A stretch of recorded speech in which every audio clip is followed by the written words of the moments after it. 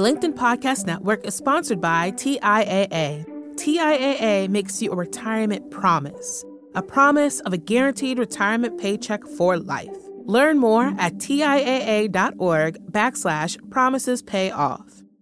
LinkedIn presents.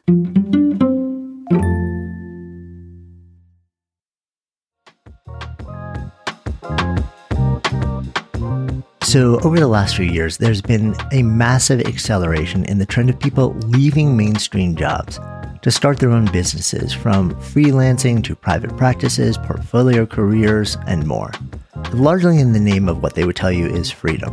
But many are also finding they're giving up something really big that they didn't see coming along the way, a sense of community and camaraderie and belonging. And it may even lead to increasing levels of social isolation or even loneliness. So if you've ever worked in a corporate role with any team, you will be familiar with how your relationship and professional relationships are built into that environment. And often we don't need to deliberately seek community because it's already just all around us, which is why maintaining professional relationships or building new ones, it can be an unanticipated challenge in the move to go and do your own thing. So in today's Sparked Hot Take episode, we dig deeper into this theme that is super prevalent in today's world of work. We're welcoming a new expert guide, Joy Batra, to dive deep into how to create community and belonging when we're braving our own path and building a solo career. Joy is the founder of Quartz Consulting, a newly published author, and the head of legal at Syndicate Protocol.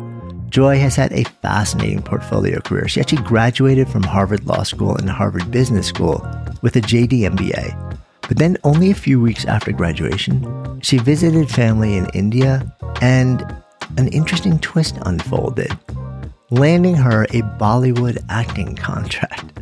And while acting, she started a freelance consulting firm to really help stay afloat. And freelancing, it gave her the flexibility to explore multiple passions. Since then, Joy's consulting firm has advised startups, venture capital firms, and Fortune 500 companies. And when she's not at Syndicate Protocol, she spends her free time freelancing in the arts. Joy she's fascinated by how millions of people are using freelancing to support both their corporate and creative sides, and has turned this passion into her first book, The Freelance Mindset: Unleashing Your Side Hustles for Better Work, Play, and Life.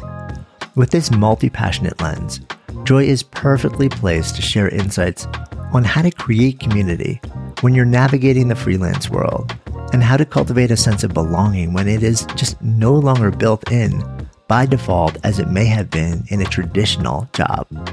In this first part of our conversation, Joy shares a concept she calls portfolios of community and levels of connection, and how that can help us to understand where and how to cultivate community as a freelancer. She encourages us to really examine what style of community experience works best for each of us, and also warns us of the pitfalls of comparing 9-to-5 community versus freelance community, and why instead we should embrace the customizable nature of freelance community building.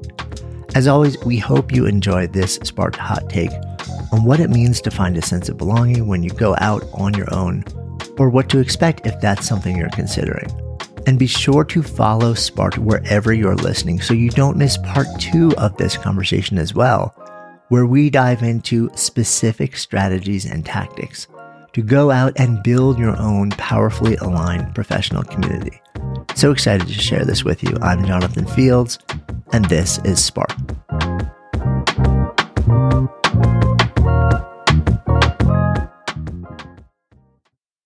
The LinkedIn Podcast Network is sponsored by TIAA. In the last 100 years, we've seen financial markets swing, new currencies come and go, decades of savings lost in days, all showing that a retirement plan without a guarantee, quite simply, isn't enough. So more than a retirement plan, TIAA makes you a retirement promise, a promise of a guaranteed retirement paycheck for life, a promise that pays off. Learn more at TIAA.org/promisespayoff. Hi, I'm Tomer Cohen, LinkedIn's Chief Product Officer. On my podcast, Building One, we dive deep into what it takes to build great products.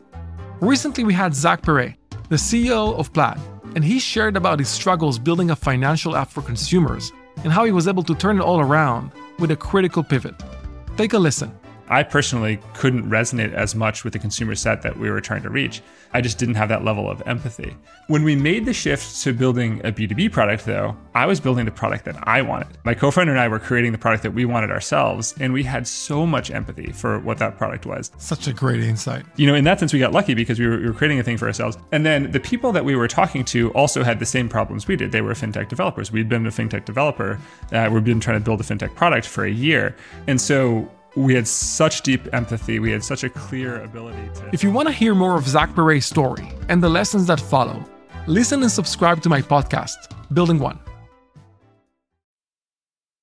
All right, let's dive in. So today we have a very special and unique conversation or set of conversations that we will be bringing to our fabulous sports community. So we have been mixing in, as our regular listeners know, not just listener questions, but also bringing in some awesome human beings who happen to have expertise in very specific topics that are so of the moment.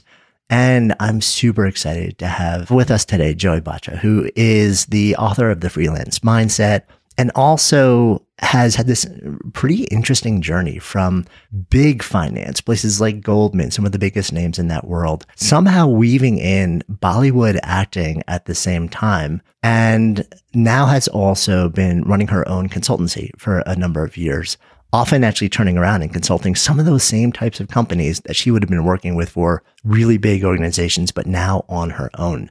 So she's got really tremendous insight on what we're talking about when we're talking about freelancing. So Joy, so good to be able to dive into these topics with you. Thank you so much for having me. I'm thrilled to go into these with you. Awesome. So what we want to do actually is we're going to do a bit of a deep dive into two specific topics. So we're going to tee up the first one today.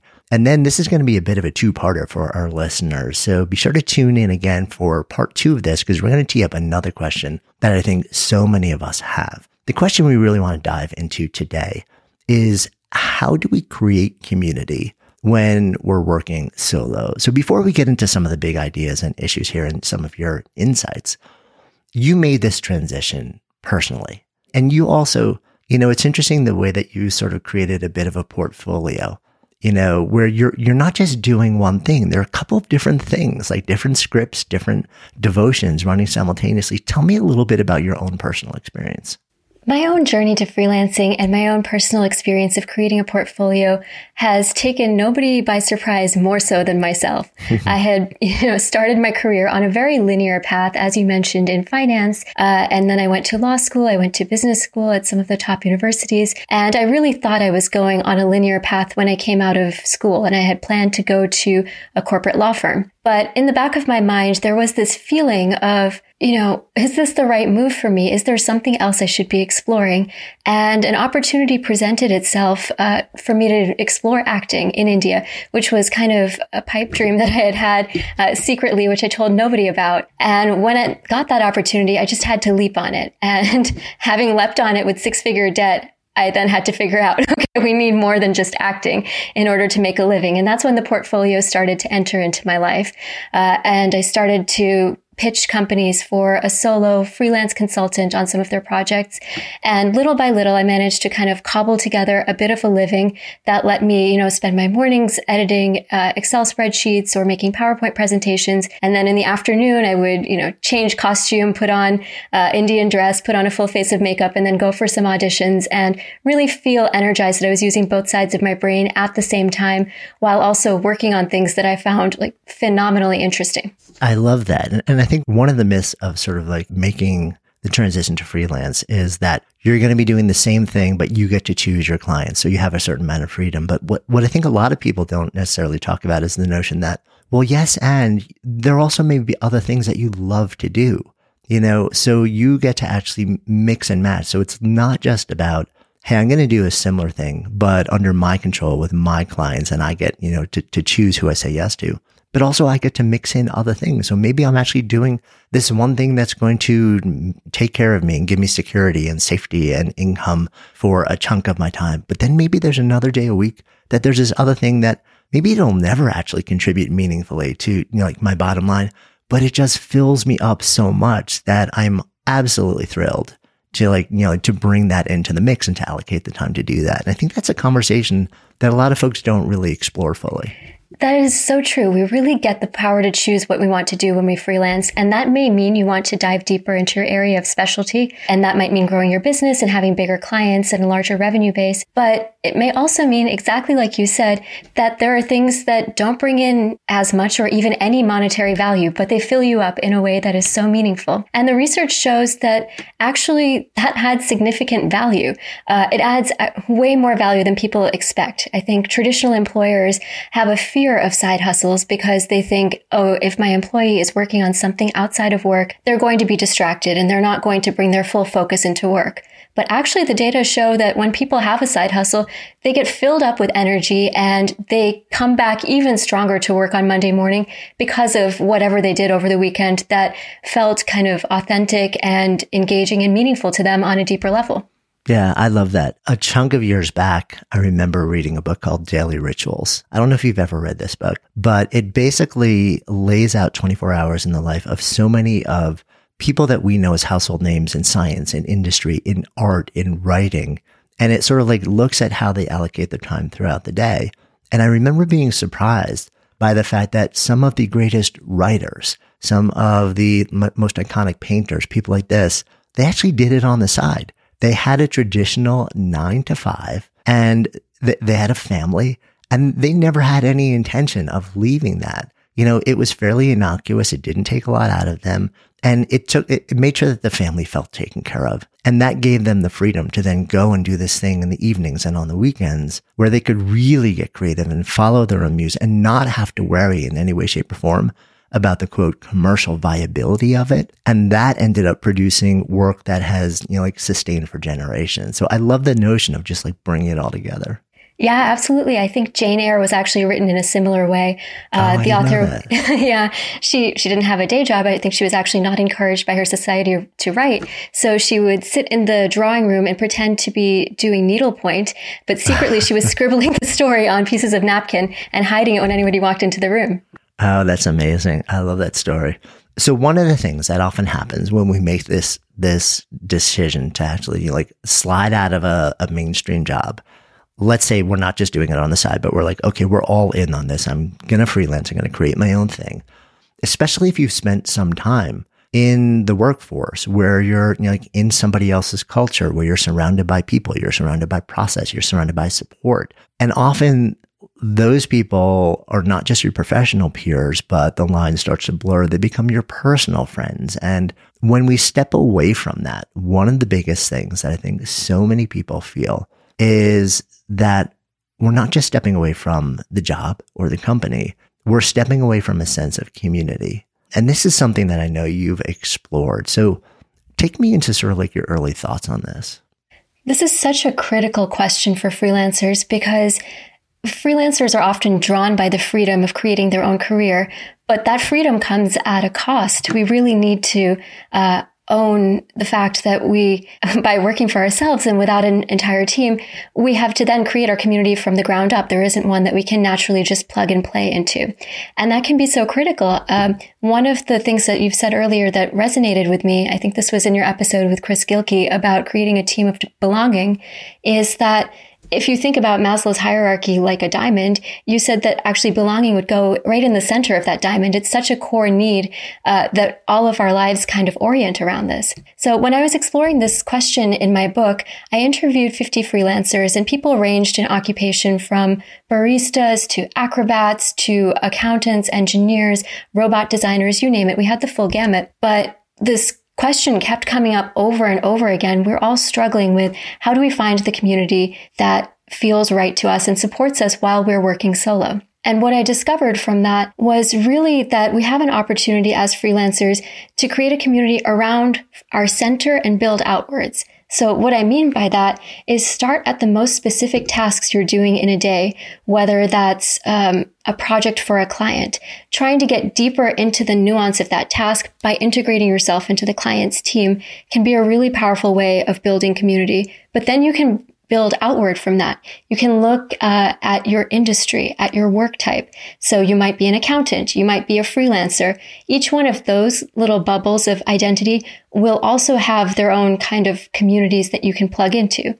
And then finally, what we can see going even further out is you can build community around how you spend the hours in your day. So that might mean you wake up and have a nice cup of coffee. Maybe there are coffee enthusiasts you can connect with. Maybe there are activities at the gym or exercise routines that you're really passionate about that you can find connection around. So we have many, many bubbles as freelancers that we can kind of dive into and build community. But where the real opportunity lies is at the intersection of those bubbles, because we live in between all of those identities at once. And creating an identity and creating a community around each of those is a critical challenge for freelancers who are still learning how to present what they do to the world in the absence of a job title, in the absence of knowing what organization they plug into. Yeah, that makes sense, right? Because you're sort of thrust into this moment and you thrust yourself into it very often. Although it's not entirely true. Like sometimes it is the layoff that becomes the inciting incident where it's been in the back of your mind for a long time. And you're like, you know what? Instead of just looking for the next job, let me just take this window, especially if you have any kind of nice package and you have a bit of a runway there. But what you're saying is so interesting. Like you're simultaneously grappling with really reconstructing a new sense of identity at the same time that you're grappling with the loss of community potentially on all these different levels. I want to go back into those three different levels that you talked about, because I think it's important to really just sort of tease that out. The first one was understanding or looking for, let's say you have client work and maybe you're installed with the client in some way, shape, or form. You spend a lot of time with them. Well, chances are you're probably not just working with one person. You may be working with a whole group of people or a team or a division or something like that. So you're saying one of the things to start to explore is, can I find a sense of belonging, of community within that group of people? Which is interesting because to me, that wouldn't be intuitively the first place I would look for it. In fact, I would almost feel like there needs to be a certain professional boundary, where I almost want to keep people at a bit of an arm's length, because as any consultant knows or coach knows, or at some point, if you're with a client long enough, you are going to have a hard conversation, and you need to have that sense of distance and objectivity that will allow you to basically say, hey, things are either going off the rails or they didn't work out as we planned, or they come to you and say, like, the outcome isn't quite what we wanted. And if you're looking for a sense of community within the existing community of a client, it seems to me on the one hand, it's an interesting thing to do, but there are also probably risks there. Absolutely. And it's very similar to the alternative that freelancers face, which is trying to find a sense of community within the context of a full-time job. Even in a full-time job, if you stay there long enough, there will be difficult conversations. There are needs for boundaries. And so freelancers who have come from a traditional work experience are really well versed in maintaining those boundaries and knowing approximately how much community really to expect from your coworkers. While your coworkers, you may not share every detail of what you're doing in your personal life, those are still people that you're on a team with, and you are driving toward the same goal, and you have the same highs and lows because you have the same definition of success when it comes to that project in general.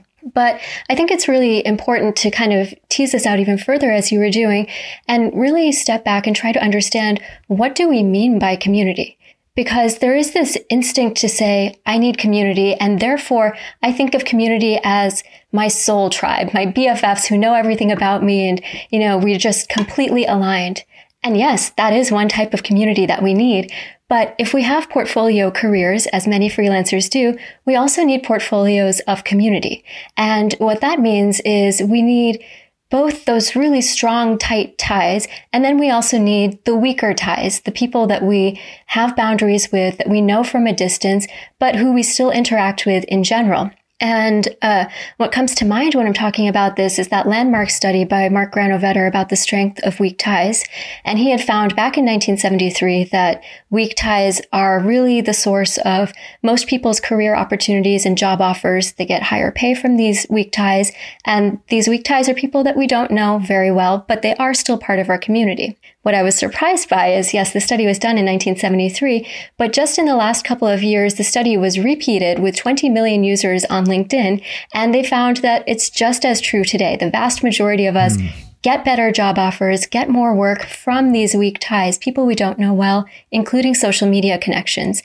And so for freelancers thinking about building community, it's absolutely critical that you have a balance between those really strong, tight ties and then looser, weaker ones that can fill different needs in our experience overall. Yeah, I love that distinction. I'm so glad you made it. And I'm a little blown away that, 50 years later, that research was repeated and was essentially still as valid as it was, because the world has changed so profoundly, especially in the way that we connect. But I guess, as human beings, we haven't changed. We still have the same fundamental needs. So in a way, it also makes a lot of sense.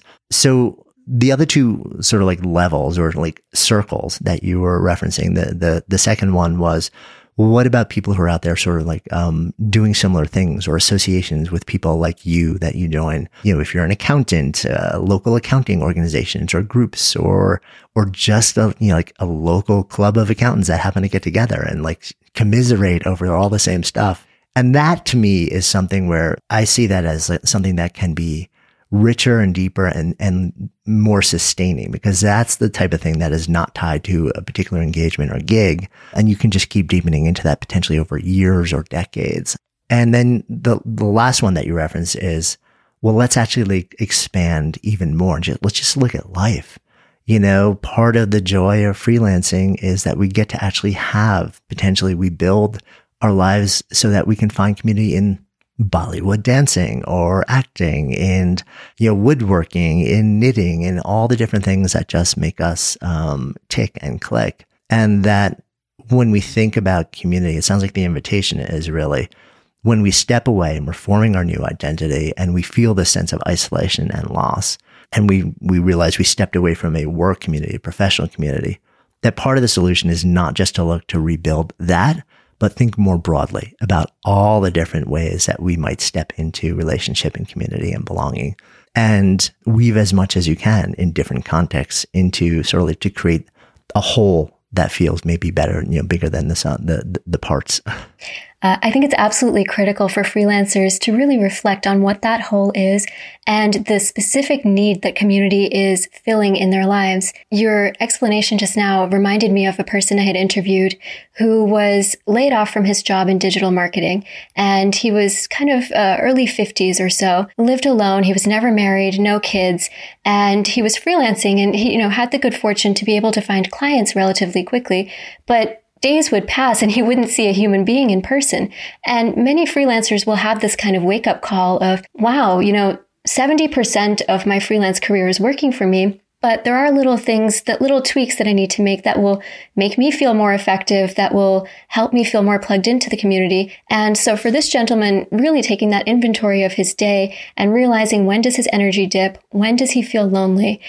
He found that for him, it was really in the afternoons. And so he made a plan from then on that every afternoon he would meet a friend for lunch. And he found that he comes back recharged. And it's a small manifestation of community. It's not a big group that he's dropped into, but it's that same feeling of connection that community can bring to us that was missing from his day to day. Yeah, I love that. The other thing that comes to my mind when I'm thinking about this topic, how do we create community when we're working solo, especially when we've transitioned from something big, is the fundamental nature of work has changed dramatically over the last 2 to 3 years. And one of the big ways is virtual versus in person. So when I feel like when we talk about the notion of community, we also probably need to talk about the distinction between building community where you're actually gathering with people in real life, face to face, versus, like virtually or in the digital domain, or some blend of those. Do you have a take on sort of, how those weave into the exploration of rebuilding community? I think some of the questions that freelancers can ask themselves is, what kind of experience of community feels best to them? So for me, pre-pandemic, I would always be freelancing from a coffee shop or someplace where people were around, but not necessarily interacting with me directly because I wasn't in an office. And that was something that I really missed when everything went virtual. So I found that I needed to go and do virtual co-working and just have somebody on the screen, even if we're not talking about what we're working on, just knowing that somebody is working near me made me feel 10x more productive. That's one question that people can ask themselves. Another question is really around, what am I doing and how do I want to share that with people? And the person who comes to mind for me is a wonderful woman that I interviewed who is a professional dancer, and she's also a design consultant for tech startups. And she adores both of those things, but for her, it's been very challenging to find a sense of community because nobody in the dance world really understood what the problems she was solving in the tech world were, and vice versa. It was really challenging for tech people to know what a dance audition was like and to understand what a performance really felt like. So for her, going remote has been this massive opportunity. She actually created a startup out of it called Artswork. And the reason it's an opportunity is because people doing similar things have been kind of spread out and couldn't find each other before. They might live in different cities. They might be kind of very much in their own bubble and not interacting with people from different social groups. But now with a community like the one she's created, they can come on and say, hi, I'm a dancer. I'm also a consultant. I have these different hyphens, and they can post questions that they have. They can kind of share ideas and challenges, and being able to go remote has helped people find communities that are much more customized to niche interests than existed before. Of course, it doesn't have the same feeling of hanging out in a group, but, I think people have been starting to create hybrid events. And as the world has opened up, people are finding ways to bring these disparate groups together. But the pandemic gave us a really great opportunity to balance both the in-person interaction and, finding those core people, but also reaching over distance and connecting over niche interests that might be harder to find in your town. Yeah, I so agree with that. I was very resistant and for years sort of diminished the value of virtual. And in fairness, I also think the platforms have become way better by the fact that they had to over the last 3 years to accommodate just massive demand. And people, at scale, people have really quickly learned that they actually had to learn how to be okay on these platforms and feel like it's native and comfortable to them and it feels safe and open in a way that 3 years ago, they just didn't. And my guess is it would have taken a lot longer had the last 3 years not unfolded. But now it's sort of like everybody, I think, just feels much more at ease and more natural, and the platforms are better, and it does satisfy for that so much more effectively. So I agree. It's exciting to me to see how we can sort of like mix and match and weave it all together in ways that not too long ago wouldn't have been possible. And I feel like it also flattens the world, so now it's like you can build that community around an interest or a passion or devotion, and you can have a dozen people in there who are literally distributed all over the world. Where if you try to do that in person, maybe there's one or two people who share that same thing in your local community. So I love sort of like your invitation to say, like, let's actually consider it all. Any final thoughts before we wrap on this topic of creating community when we decide to go out on our own? Creating community for freelancers is one of the biggest challenges, but also one of the greatest opportunities that freelancers have. Because when you are working in a traditional 9-to-5 alternative world, your communities are sort of created for you. You're dropped into, I'm part of this organization, I'm part of this team, I solve X problem for Y manager. But when you're a freelancer, you're really choosing what problems you solve, which industries, which areas you're focused on, and which identities you bring to the professional world. And what that does is create this tremendous opportunity for you to create community around the things that matter most to you, whether that's specific areas of work, whether that's the intersection of different identities, whether that's, a very niche focus, and the entire world is available to you. It may not look like the community that you've had in the past. And I think one of the biggest pitfalls is trying to compare it to a 9-to-5 community when, the reality is the community of a freelancer can be very different. It can be part remote. It can be hybrid. But what it offers is completely unparalleled because it's completely customized to your life. I love that. It's a great way for us to wrap up. Joy, thank you so much for sharing your wisdom and your insights. Everyone listening in, it's always a pleasure to be able to share ideas and touch into things that so many of us are considering and grappling with right now. And as I mentioned earlier in this episode, we are going to be back talking about a second topic that I think is on the mind of so many people who have actually maybe made the move to start their own thing, or maybe taken a bit of a pause or stepped out of the workforce. And now they're wondering, should I return to a traditional 9-to-5 job? And we're even going to talk about what 9-to-5 means these days, whether it's a myth or not. So be sure to follow along and tune in for our part 2 where we dive into that second awesome question. Joy, thanks so much. Take care, everybody. Thank you for having me. Hey, in a few weeks, we are going to have Joy back for part 2 of this conversation where we deepen into the whole notion of creating community for yourself. When you're moving into the world of freelance or working for yourself, building your own gig or career. So be sure to follow Sparked Podcast so you don't miss that powerful and very strategic and tactical part 2 of this conversation coming up in just a few weeks. Hey, so I hope you enjoyed that conversation, learned a little something about your own quest to come alive and work in life, and maybe feel a little bit less alone along this journey to find and do what sparks you. And if you'd love to share your own moment and question with us, we would love to hear from you. Just go ahead and click on the submissions link in the show notes to get the details on how to do that. And remember, if you're at a moment of exploration, looking to find and do or even create work that makes you come more fully alive, that brings more meaning and purpose and joy into your life, take the time to discover your own personal Sparketype for free at sparketype.com. It'll open your eyes to a deeper understanding of yourself and open the door to possibility like never before. And hey, if you're finding value in these conversations, please just take an extra second right now to follow and rate Sparked in your favorite podcast app. This is so helpful in helping others find the show and growing our community so that we can all come alive and work in life together. Until next time, I'm Jonathan Fields, and this is Sparked.